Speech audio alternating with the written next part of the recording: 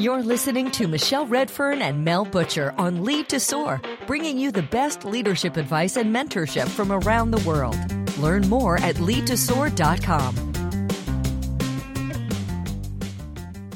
Welcome, Bonnie Marcus, to Lead to Soar. Thank you so much for joining us today. Thank you for inviting me. I love the opportunity to talk about this topic. Absolutely. And you're incredibly gracious to give me 2 time windows. And I wanted to do that because you've got 2 different books. You're the author of The Politics of Promotion. This is my original hard copy with my notes and Post-its.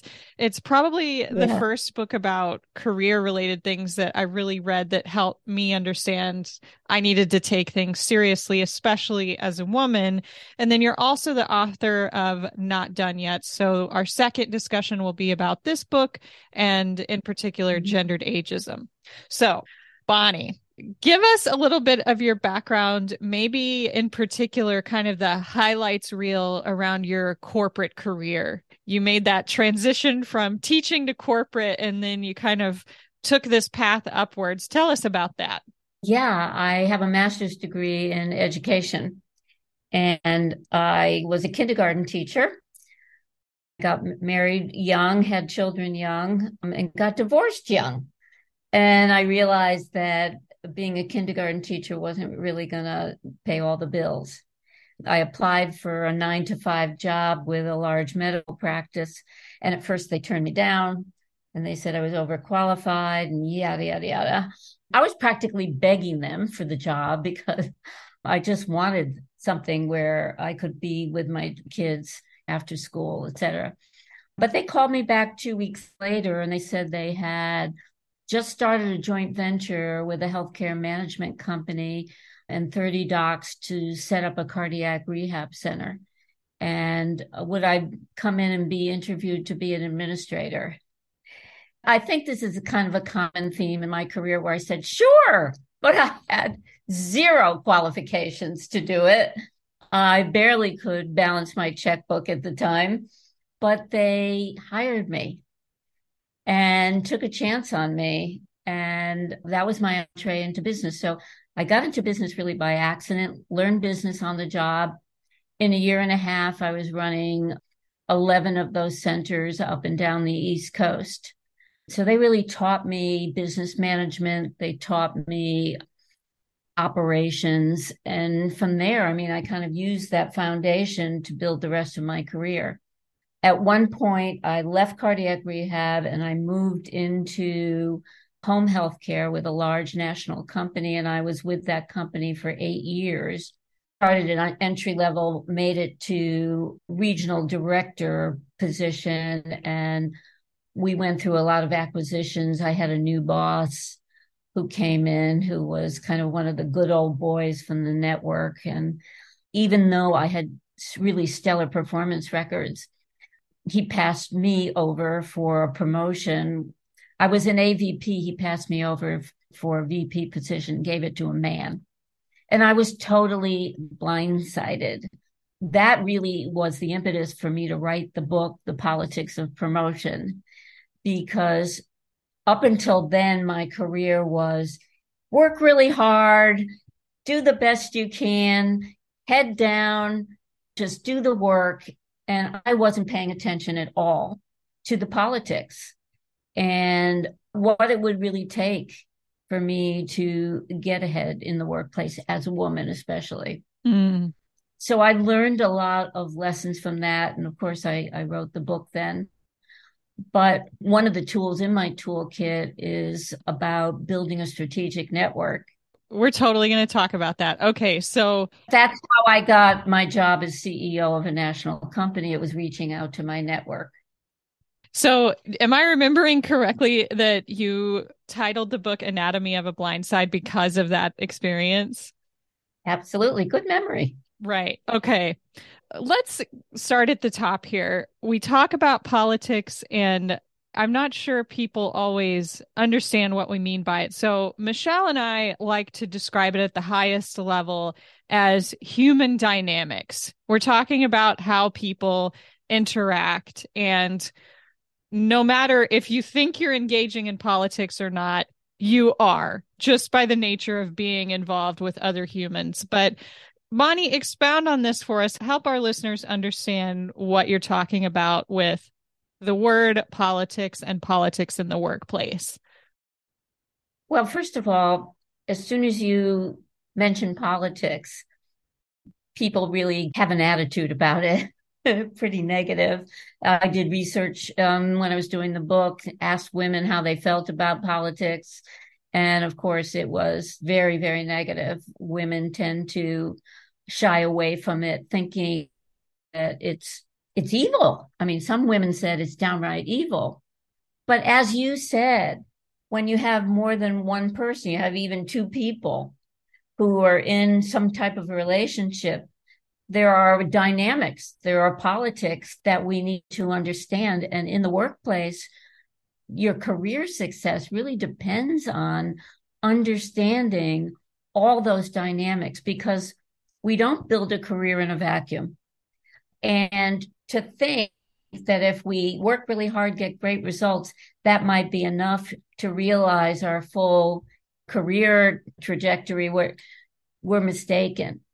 And one of the things I really wanted to talk about in the book is that it's really important to pay attention to everything that's going on around you if you have ambition, because you can be blindsided by any one of these relationships or dynamics that you're not paying attention to.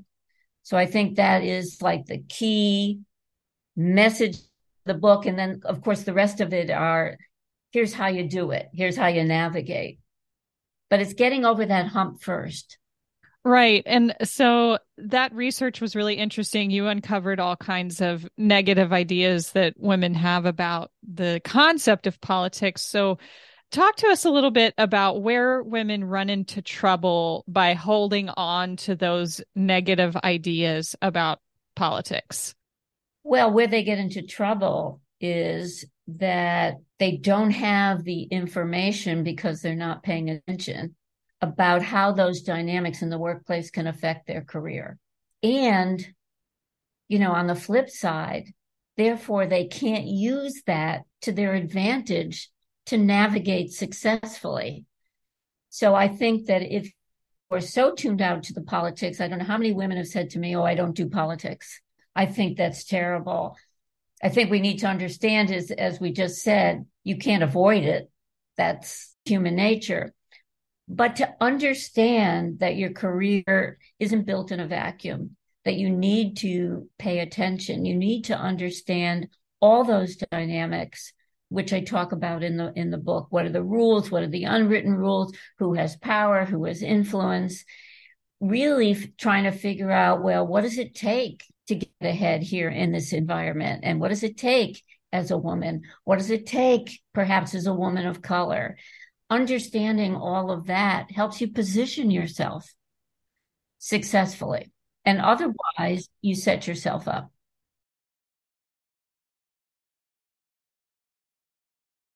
Right. Part of what I'm hearing is that you have to really understand your workplace culture, what their values are, and how that kind of gets displayed as what is rewarded in promotions and raises, etc. So when you work with women, what do you do, or maybe what kinds of questions do you ask them to help them begin to parse out what their specific workplace dynamics really are? There's a chapter in the book called The Magnifying Glass. That's the symbol for you need to look under the covers.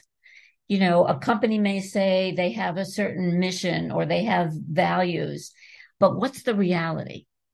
Oh, we believe in gender equality. Well, how does that manifest itself? Is that real? Are women promoted equally? Are women paid equally? Do women suffer a motherhood penalty if they go part-time or opt out? I mean, so what is the reality? And I call that understanding what the rules are, right? Company has like a handbook, or they have something where they say, here are the rules. But what are the unwritten rules? Because the unwritten rules rule. And the example I love to give is that, if you open up an employee handbook, I deserve to get ahead, look at the work I'm doing. My work should speak for itself. And if it were true that we live in a meritocracy, that would be fine. But again, it's a reality check. So whether or not we call it self-promotion, and many companies have brought me in and they say, we want you to talk about this, but can we change the title? So it's like, okay, advocating for yourself, or, we go through all kinds of hoops. But it is what it is, that it's still important that you advocate for yourself, that you create credibility and visibility for yourself, because people are too busy. They're not going to go out of their way to find you and say, oh, here's the next VP. I think that we are also brought up not to brag. We're brought up to wait and be recognized. And for those of us who've tried elevator pitches and things like that, and that left us with a bad taste in our mouth because it just it didn't resonate. Nobody really paid attention to it.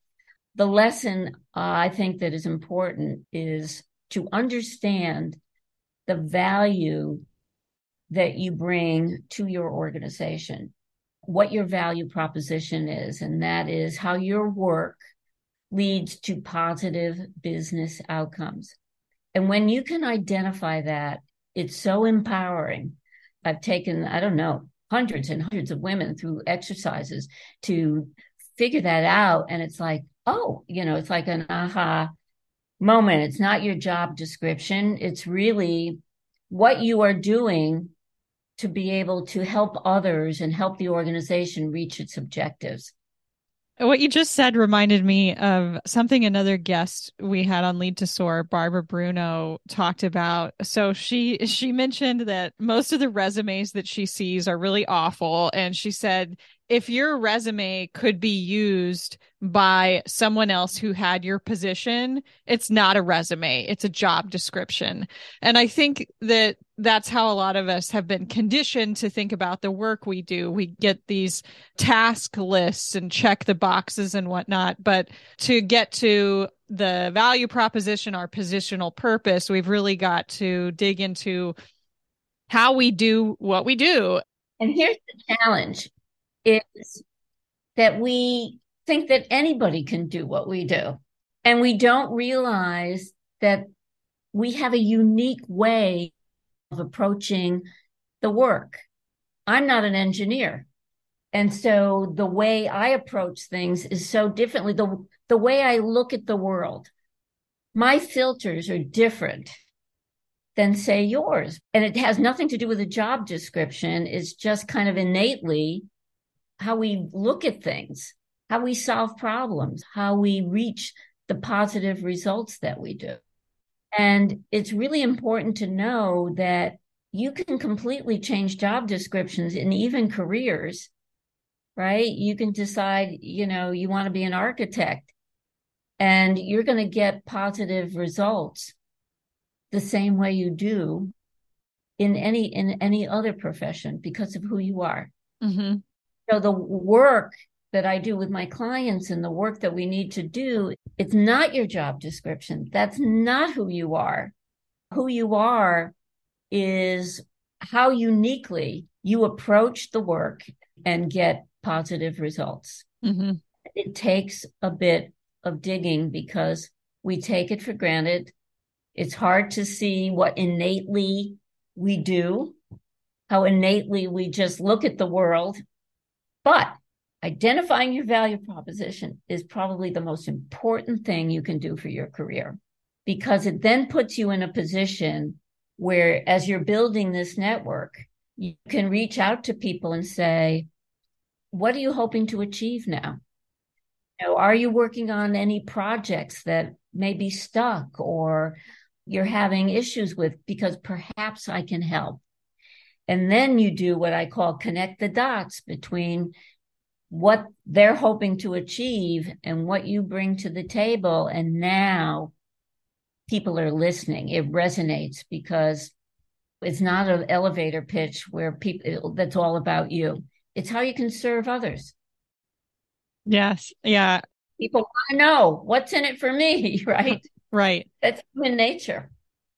Absolutely. Okay. So last question here. I want to ask you to share a story. I think we all really internalize things better with stories. So I want to invite you to just unabashedly boast. Can you think of the story of a woman that you've worked with at some point where some of these same themes came up and you helped her get to a better outcome with her career path? No need to name names or anything, but just looking for a story here that really reflects this work.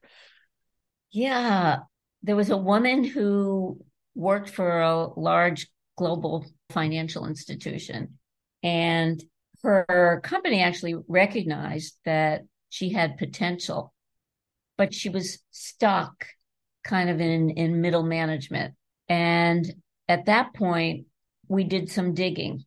There's a program I have called the VIP coaching program where I actually interview like 5 people. And so I wanted to know, how's she being perceived? Is she being perceived as a leader? And what are some of the things that are holding her back? Are there certain things that she can improve upon? And working with that, we put a strategic plan together and some coaching goals together and worked very hard to change the perception. Because very often we have this idea of how we're being perceived.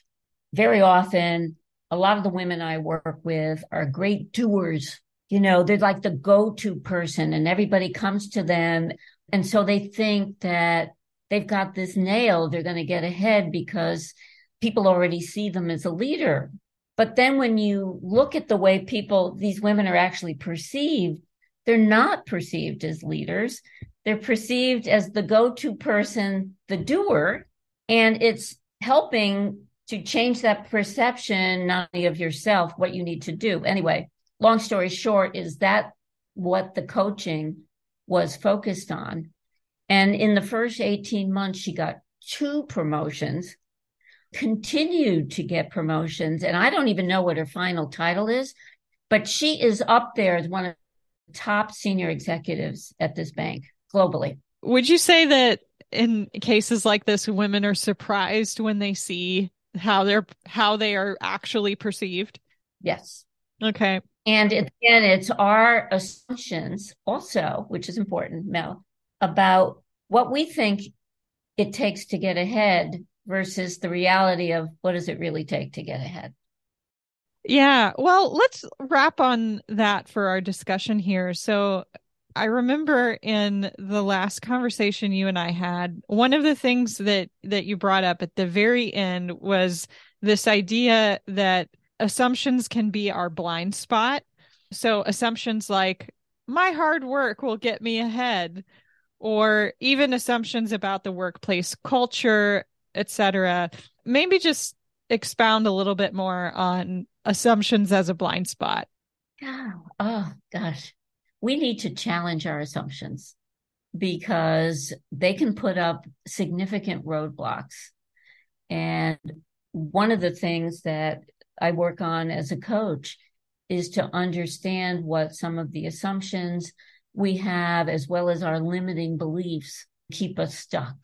And I say to all my clients, it's like, I can tell you, I can give you all the tools that I talk about in my book, The Political Toolkit. But if you're making assumptions that you're not going to get ahead anyway because, you know, you're too young or you're too old or you're a woman or you're a woman of color, or, you know, if you're not going to do the work, you're not going to do the kinds of things you need to do to move your career forward. So it can be a real blind spot. And we need to uncover what those beliefs and assumptions are and kind of declutter in order to move forward. Yeah, thank you. Okay, quick recap. So we have talked today about how politics are not bad. They are really human dynamics, and it encompasses things like building relationships, understanding your workplace dynamics, and then being intentional about building your strategic network. And that should be both wide and deep. Your network should be like a web spanning different levels and different types of professionals and experience. We also talked a little bit about sponsorship and mentorship and the importance of self-promotion, even if you need to give it a different name. So, Bonnie, I want to thank you for joining me today. I'm looking forward to our next discussion that's going to have more of a focus on gendered ageism. Where can folks find you? My website is bonniemarcusleadership.com, and it has information about my books, my podcast, anything that I write on Forbes. It's all there. Perfect. bonniemarcusleadership.com, and we'll be sure to include a link in that on the podcast. Thanks again. Thank you. Thank you for joining us for this episode of Lead to Soar. We sincerely appreciate your honest, positive reviews. You can leave questions at leadtosoar.com for Michelle and Mel to answer on future episodes. Until next time, we hope you'll use what you've learned here and lead to soar.